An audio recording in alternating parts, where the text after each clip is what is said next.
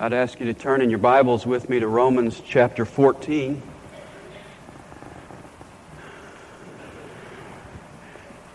Some years ago, a book was published entitled "Real Men Don't Eat Quiche." I didn't read the book, but my first impression is that's basing a rather broad generalization on a rather minor issue. There was a follow-up book published entitled "Real Women Don't Pump Gas." I'm surprised they haven't come out with one for pastors.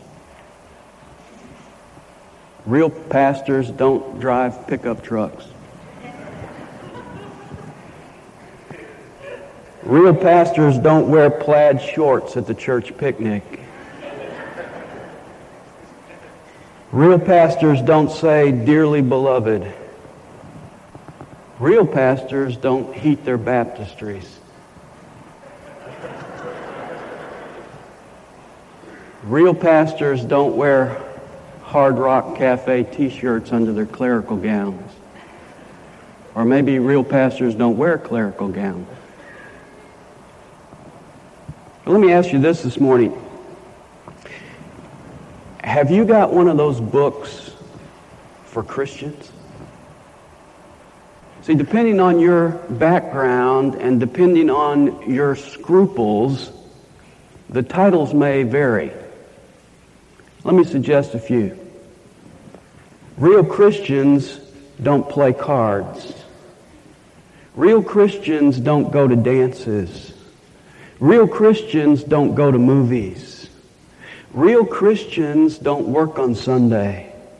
Real Christian women don't wear makeup. Real Christian women don't wear slacks. Real Christians don't have a glass of wine. Real Christians don't drink or smoke or chew or go with girls who do. Real Christians don't listen to rock music. Well, you see, that's basing a rather broad generalization on a very minor issue. On those extra-biblical rules that often develop in Christian circles relative to fashion, styles of music, forms of recreation. And you see, if I'm not careful, I can find myself making value judgments not on whether a person's life lines up with this book, the Bible, but on whether their life lines up with my book of my unwritten rules based on my background or my fellowship or my conscience. Now, in reference to these unwritten rules, Paul says there are two kinds of people. The first he mentions in chapter 14 and verse 1. He says, "Now accept the one who is weak." And then he mentions a second category in chapter 15 and verse 1. He says, "Now we who are strong."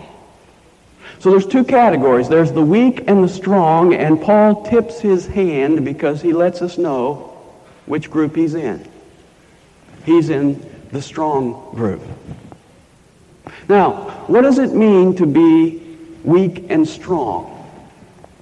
Well, he's not talking here about moral weakness. He's not talking about human weakness, because Paul put himself squarely in that camp. In 2 Corinthians chapter 12 and verse 10, he says, "When I am weak, then I am strong." So he readily admitted that he was human and morally weak in himself. That's not what he's talking about here. In fact, he tells us what he's talking about here in chapter 14 and verse 1. He says, "Now accept the one who is weak in faith." See, he's talking about faith here. So who is the weak person? Well, J. Vernon McGee says it's always the other guy. You see, I consider the weak person to be everybody who's weaker than I am, because I tend to think that God has made me the measuring stick for everybody else. But I want us to drop that perspective for a moment and just try to figure out here what Paul means by these two terms. Who is weak in faith? Well, this is the guy who is not necessarily weak in faith in reference to his salvation, and he's not simply weak in faith relative to the major doctrines. He is weak in faith in regards to his liberty in Christ. And Paul calls him weak in faith because Christianity for him has more to do with rules and regulations than it does with relationship. You see, the person who is weak in faith doesn't have a clear understanding of grace, and so he's become legalistic. He doesn't understand what Paul taught us back in chapter 7 and verse 6 when he said, "But now we have been released from the law, having died to that by which we were bound, so that we so that we serve in newness of the Spirit and not in oldness of the letter." You see, the person who's weak in faith has fallen back under the law principle. The weak is extremely sensitive. He has a sensitive conscience. In fact, his conscience is too sensitive because he tends to feel guilty over things the Bible doesn't prohibit, things that are just cultural or things that are just traditional. And so he makes rules where there are no rules. He likes to set standards of maturity that are really artificial and then not only apply them to himself, but also measure everyone else by those standards as well. His motto is, "Believe as I believe, no more, no less, that I am right and no one else confess, feel as I feel, think as I think, eat what I eat and drink what I drink, look only as I look, do always as I do, for then and only then I'll have fellowship with you." That's the weak. What about the strong? Well, the strong has solid faith. He understands and accepts his freedom and liberty in Christ. He understands grace. He understands what Paul's going to tell us down in verse 17 of this chapter when he says, "For the kingdom of God is not eating and drinking, but it's righteousness and peace and joy in the Holy Spirit." Now you say, well, what kind of issues do these two groups differ over? Well, Paul mentions three areas of distinction in this passage. And those three areas are diet, days, and drink. First of all is diet. Verse 2.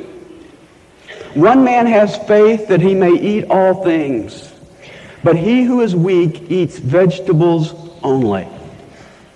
The strong eats everything put in front of him. We got some strong people here. The weak is a theological vegetarian. You say, now why is this an issue? Well, you know, prior to the flood, man was a vegetarian. God said to Adam and Eve in Genesis 1:29, "Behold, I have given you every plant yielding seed, and every tree which has fruit. It shall be food for you." Man started out as a vegetarian. After the flood, man became carnivorous. God said to Noah in Genesis 9:3, "Every moving thing that is alive shall be food for you. I give all to you as I gave the green plant." And then when we come to the law, God established some dietary laws for Israel in places like Leviticus chapter 11. And he declared certain animals unclean. Any animal that didn't have a split hoof and chew the cud. That ruled out pork, camels, rock badgers, and rabbits. You couldn't eat anything out of the water unless it had fins and scales, which eliminates my favorite, seafood. Certain birds were out: eagles, buzzards, ravens, storks, ostriches, owls, pelicans, bats. Also taboo were moles, mice, lizards, crocodiles. And even among the clean animals, you were prohibited to eat one that died naturally. You say, well, why was God putting all these dietary restrictions in there? Well, there were really two reasons. Some of it had to do with health reasons, but the second and primary reason was that God wanted Israel to be separate from the other nations, and so he gave them a separate diet that would set them apart from those around them. But when we come to the New Testament, what does it say? Remember in Mark chapter 7, when the leaders of Israel came up and complained that Jesus' disciples were eating without washing their hands. Now, I wasn't talking about the fact that their hands were dirty. They were not going through ceremonial washings. And Jesus went on to talk there about the fact that what goes into a man does not defile a man, but what comes out of a man defiles a man because it comes out of his heart. Jesus was saying what matters to God is not the externals. What matters to God is what's internal. And there's a great commentary there because in verse 19 of Mark chapter 7, Jesus says what goes into a man cannot defile a man. And the writer Mark gives us a commentary. It's in parentheses in my Bible. It says, thus he declared all foods clean. He overruled the dietary laws of the Old Testament and he declared all food to be clean. Peter realized the same thing in Acts chapter 10 when he had his vision and a sheet came out of heaven and all these animals were on the sheet and he was told to kill and eat. And Peter said, I've never eaten anything unclean. And God said, what God has cleansed, no longer consider unclean. Let me show you a verse. Look over at 1 Timothy chapter 4. 1 Timothy chapter 4. Paul is warning here about false teachers, and I'll just pick up in verse 3 of chapter 4. He says, they are men who forbid marriage and advocate abstaining from foods. One of the signs of a false teacher is that he will tell you you're not supposed to eat certain foods for religious reasons. And Paul warns about that, and then he goes on and builds on that, and he says, foods which God has created to be gratefully shared in by those who believe and know the truth. For everything created by God is good, and nothing is to be rejected if it is received with gratitude, for it is sanctified by means of the Word of God and prayer. Everything's clean. And then back here in Romans chapter 14, I want you to notice what Paul says down in verse 14. He says, I know and am convinced in the Lord Jesus that nothing is unclean in itself. There's nothing unclean, but there were certain Christians who hadn't grasped that truth. They were weak in faith. And so they were refusing to eat certain things because of their conscience sake. Now this was a big issue in the early church because they had a lot of potluck meals. They ate from house to house. It's like going to Denny's after church and one guy eats a salad bar and you're having a steak and you get in a disagreement about what's right.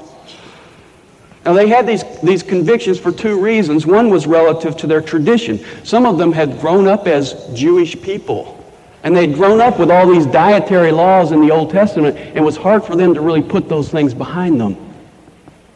Others were Gentiles, and for them it was a matter of association. Because we read in other places in the New Testament that they didn't want to eat meat that was sacrificed to idols. Now what they did at the pagan temple was they took animals and they sacrificed them to the idols, and then they were entrepreneurs. They took them out the back door, put them in a truck, took them over to Schnucks, and sold them in the meat market. And so when they bought the meat, that meat had actually started out being offered to idols, and some people had a conscience that wouldn't allow them to eat that meat because of what had happened to it prior to that.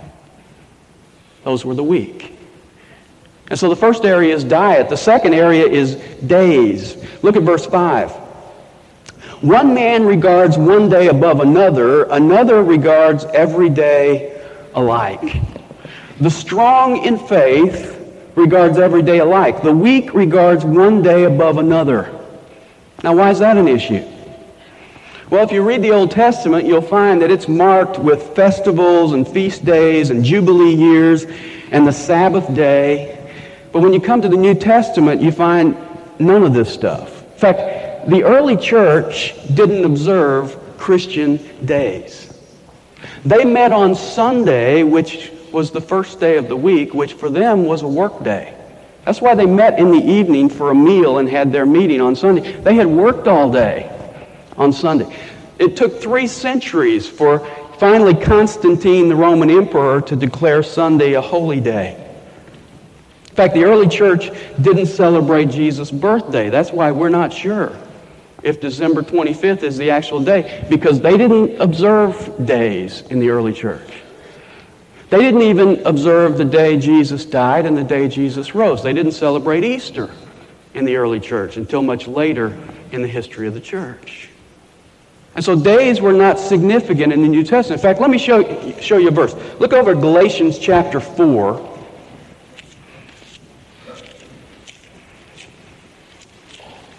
Galatians chapter 4, notice verse 9. Paul is speaking to the church at Galatia, and he says, "But now that you have come to know God, or rather to be known by God, how is it that you turn back again to the weak and worthless elemental things to which you desire to be enslaved all over again?" You've been delivered, he says, now you're going back into slavery. Verse 10, "You observe days and months and seasons and years. I fear for you that perhaps I have labored over you in vain." You see, Paul says that observing days is something that Christians ought to be growing out of. But the Galatians were growing into it, and so he says, "I fear for you." That's a bad sign.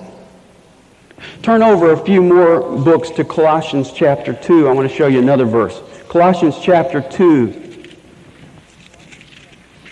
and verse 16.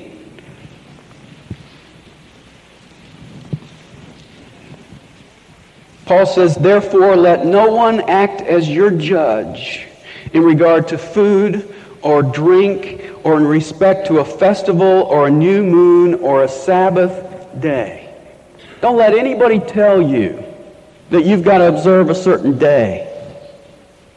And then he goes on in verse 17 to say, "These are things which are a mere shadow of what is to come, but the substance belongs to Christ." All of these things were just shadows, picturing the coming of Christ. Christ has now come, and you don't need the shadow anymore. You'll hear Christians today refer to Sunday as the Sabbath. I want to tell you this morning, it's nothing of the kind. Sunday is no more holy than Monday, because every day is the Lord's day. And yet the weak Christian doesn't have the faith to believe that all days are alike. Some Christians will not mow the yard on Sunday. Some Christians will not go to famous bar on Sunday. I was at a pastor's conference recently, and a guy found out we had Awana, and he said, "Well, when does your Awana meet?" And I said, "It meets on Sunday night." And he looked at me kind of funny, and he said, "You mean nobody objects to having kids running around in your building on Sunday?" You see, he had a sensitivity to that day. And so the second area is days. Third area is drink. Notice verse 21. "It is good not to eat meat or to drink wine or to do anything by which your brother stumbles." Now, Paul just alludes to this one in this passage, because what's kind of interesting is this is a much bigger issue today than it was in the early church. Do you remember what Jesus' first miracle was? His first miracle was turning water into wine. And Jesus drank wine. I've never seen a picture of Jesus with a wine glass in his hand, because sometimes we don't like to think about that. He drank wine. John the Baptist came, and he did not eat or drink, and they said he had a demon. Jesus came eating and drinking, and what did they say? He's a drunkard. Paul said to Timothy in 1 Timothy 5:23, "Use a little wine for the sake of your stomach and your frequent ailments." Now, some Bible teachers lose credibility with me, because at this point they kind of say, well, the wine in the first century was not the same kind of wine we have today. It was more like grape juice. And I say to that, That's impossible. That's absurd. Remember when the Holy Spirit came on the church in Acts chapter 2, and they were speaking with other languages, and the people said, they are full of new wine.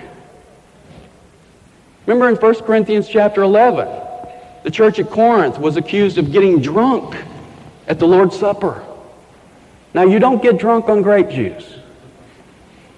See, the wine he's talking about is the kind of wine we have today. And so he mentions three areas: diet, days, and drink.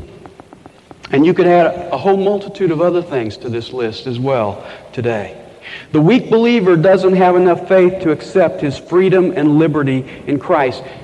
And so he becomes legalistic. He's got all kinds of scruples about what he eats and what he drinks and what day it is. And he tends to make those things the standard of his acceptance or rejection of people. In contrast to that, the strong believer realizes that those doubtful things are areas of liberty, and he is free to enjoy that liberty in Christ. So, having identified the two types of people, weak and strong, and having identified the areas in question, diet, days, and drink, you might expect that Paul in this passage is going to say, okay, you weak Christians, shape up. Drop your hang-ups. I'm tired of this. Get rid of those scruples. But you know what? That's not what he does. Because Paul realizes that a person has to grow out of these things, and it takes time. And so instead he tells the two groups, strong and weak, how to live together in harmony. And in order to experience that, he gives us 4 exhortations. 2 are to the strong, 1 to the weak, and 1 is to both groups. The first is to the strong, and that is, accept the one who is weak. Verse 1. Now accept the one who is weak in faith. That word accept means exactly what it sounds like.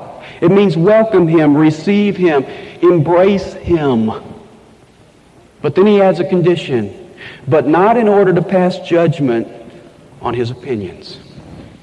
You see, if you're strong in faith and you've worked through these issues and you understand your liberty in Christ, and along comes a brother who's weak in faith, he's got all kinds of hang-ups, he's got a huge list of legalistic scruples, what are you supposed to do? You're supposed to welcome him, but not so you can correct him. Not so you can have an argument with him. He just says, welcome him. You see, Paul understood that you can't argue someone out of their weak convictions. You have to love them out of those things. And so he says the first thing you do is you welcome them, embrace them, encourage them in Christian love. And then the second exhortation is also to the strong. He says, don't despise the one who is weak. Verse 3. Let not him who eats regard with contempt him who does not eat. Don't regard him with contempt. Don't speak against him. Don't look down on him. Don't say to him, these things are so clear to me, why can't you see it? Why are you so stupid? Thank God I'm not like you. No. He says, don't laugh, don't snicker, don't scoff, don't ridicule, don't put them down. And then there's a third exhortation, and that's to the weak. Don't judge the strong. The end of verse 3 says, and let him who does not eat judge him who eats. Don't judge him. Now the weak has the same problem. You see, if he sees you washing your car on Sunday or going to a movie, or he sees a deck of cards on your coffee table, or he hears you listening to rock music, he says, what a hypocrite. What an awful person. Stand back, the lightning's going to hit this guy. Paul says, don't judge. You know, one of the ways we like to judge is by labeling people that we disagree with. We like to say, he's worldly, he's carnal, he's liberal, he's a communist. She's a prude. In fact, for some of us, our definition of worldliness is whatever you do that I don't do.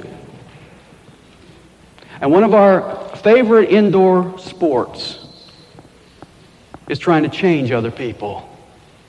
And Paul is saying, that's not your job. And so Paul tells the strong to accept and not look down on the weak. And he tells the weak not to judge the strong.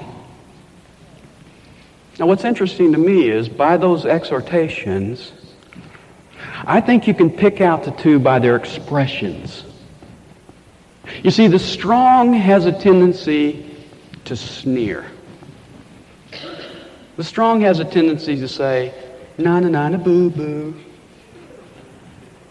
So he says, don't look down with contempt on the weak. The weak has a tendency to frown.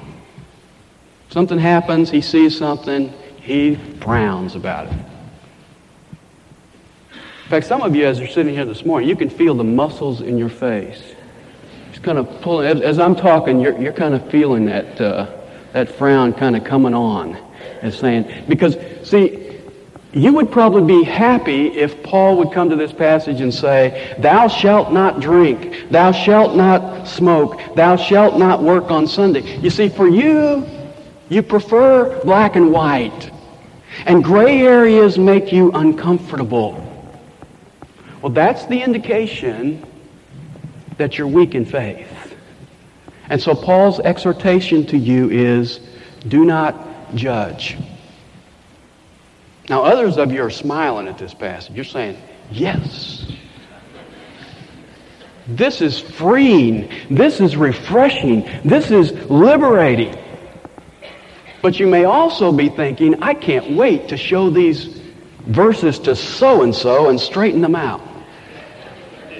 And so Paul says, your exhortation is, be careful to love and accept and not look down on your weaker brother.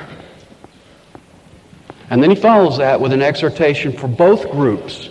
He says, verse 5 at the end, let each man be fully convinced in his own mind. You see, whether you eat or don't eat is not the bottom line. Whether you observe days or don't is not the bottom line. Whether you drink wine or not is not the bottom line. The bottom line is whether you are convinced in your own mind. See, don't say, I don't do that because that's the way I was raised. Or don't say, I do that because Dan Green says it's okay. Paul says, you come to your own convictions about it. In fact, later here in this chapter, verse 22, he says, the faith which you have as your own conviction before God. Happy is he who does not condemn himself in what he approves, but he who doubts is condemned if he eats, because his eating is not from faith, and whatever is not from faith is sin. You see, if I do something that I'm not convinced in my mind about, then for me, it's sin.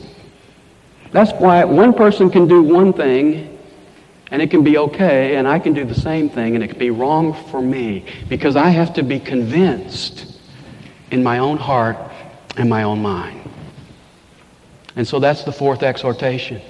So the exhortations are, you who are strong, accept the weak and don't despise the weak. You who are weak, don't judge the strong and don't try to force your list of scruples on them. And whichever you consider yourself to be fully convinced in your own mind. You say, well, why do I have to accept this other guy? Why can't I judge my brother? Well, I see 7 reasons that Paul gives us in this passage. The first one is the last phrase in verse 3. He says, for God has accepted him. You know, one of the hardest lessons to learn as a Christian is that God actually blesses people that I don't agree with. Here he says, don't judge and don't look down on him because God has accepted him. The guy who is doing things that you would never do, that you could never do, and that you think are absolutely wrong is accepted by God. Now, I don't know about you, but I don't want to be rejecting people that God accepts. That's reason number one. Reason number two is he's not your responsibility. Look at verse 4. Who are you to judge the servant of another? To his own master he stands or falls. Then let me ask you a question. Is that other Christian your servant? Is he responsible to your rules? Are you his master? No. Then stop acting like it. You see, that brother only has one master and you're not him. And then he gives us a third reason. He will stand. Notice the rest of verse 4. To his own master he stands or falls, and stand he will, for the Lord is able to make him stand. Now this is hard for the weak brother to believe. Because in his opinion, the stronger brother who's exercising his liberty is about to fall on his face. Because to the weaker brother, he doesn't view this as an area of conscience or an area of liberty. He views this as sin. And so he sees this fellow just sliding down the tubes. And so Paul says, if you're really worried about him, relax. If he's a Christian, he will stand, and God can accomplish that without your help. Fourth reason, you don't know his motives. Verse 6. He who observes the day observes it for the Lord. And he who eats does so for the Lord, for he gives thanks to God. And he who eats not for the Lord, he does not eat and gives thanks to God. You see, the person who does not work on Sunday does it for the Lord. The person who works on Sunday does it for the Lord. The fellow who says, well, I don't play sports on Sunday because it's the Lord's day, he's doing it for the Lord. The person who plays sports on Sunday, he's doing it for the Lord. The fellow who drinks a glass of wine with his meal gives thanks to God and does it for the Lord. The fellow who doesn't have a glass of wine with his meal gives thanks to God and refuses for the Lord. See, both are doing it for the Lord. Young fellow came to Charles Haddon Spurgeon when he was alive, and he said to him, somebody gave me a box of cigars as a gift and I don't know what to do with it. Charles Haddon Spurgeon said, give them to me and I'll smoke them to the glory of God.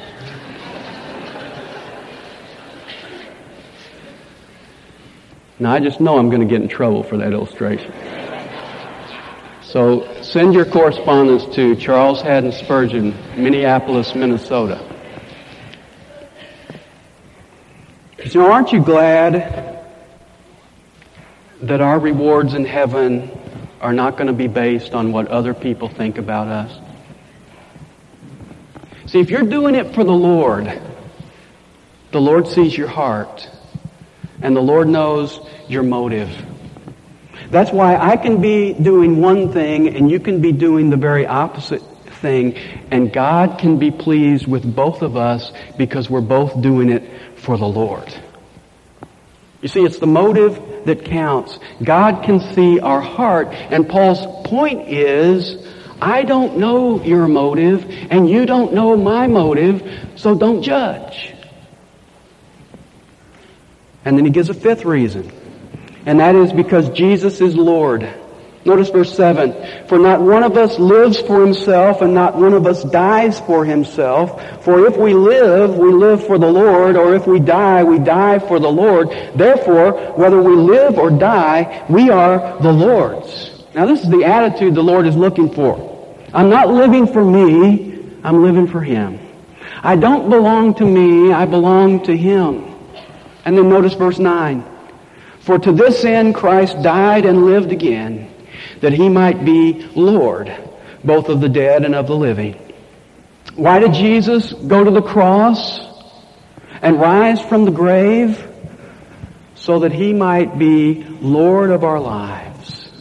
both now and in the future. That's why we all readily say, Jesus is Lord. But let me ask you something. What am I doing when I insist that you abide by my standards? I am striking at the very lordship of Christ. And Paul says, I'm not to judge because He is Lord. And then the sixth reason is because God is judge.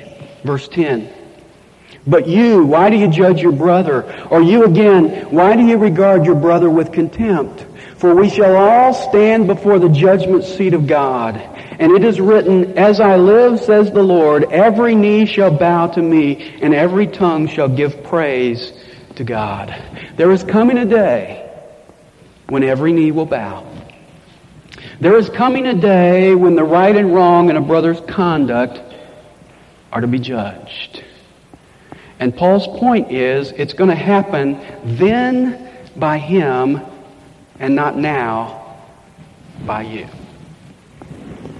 You see, you are not going to co-host my judgment seat. And so Paul is saying, don't do it now because God is judge.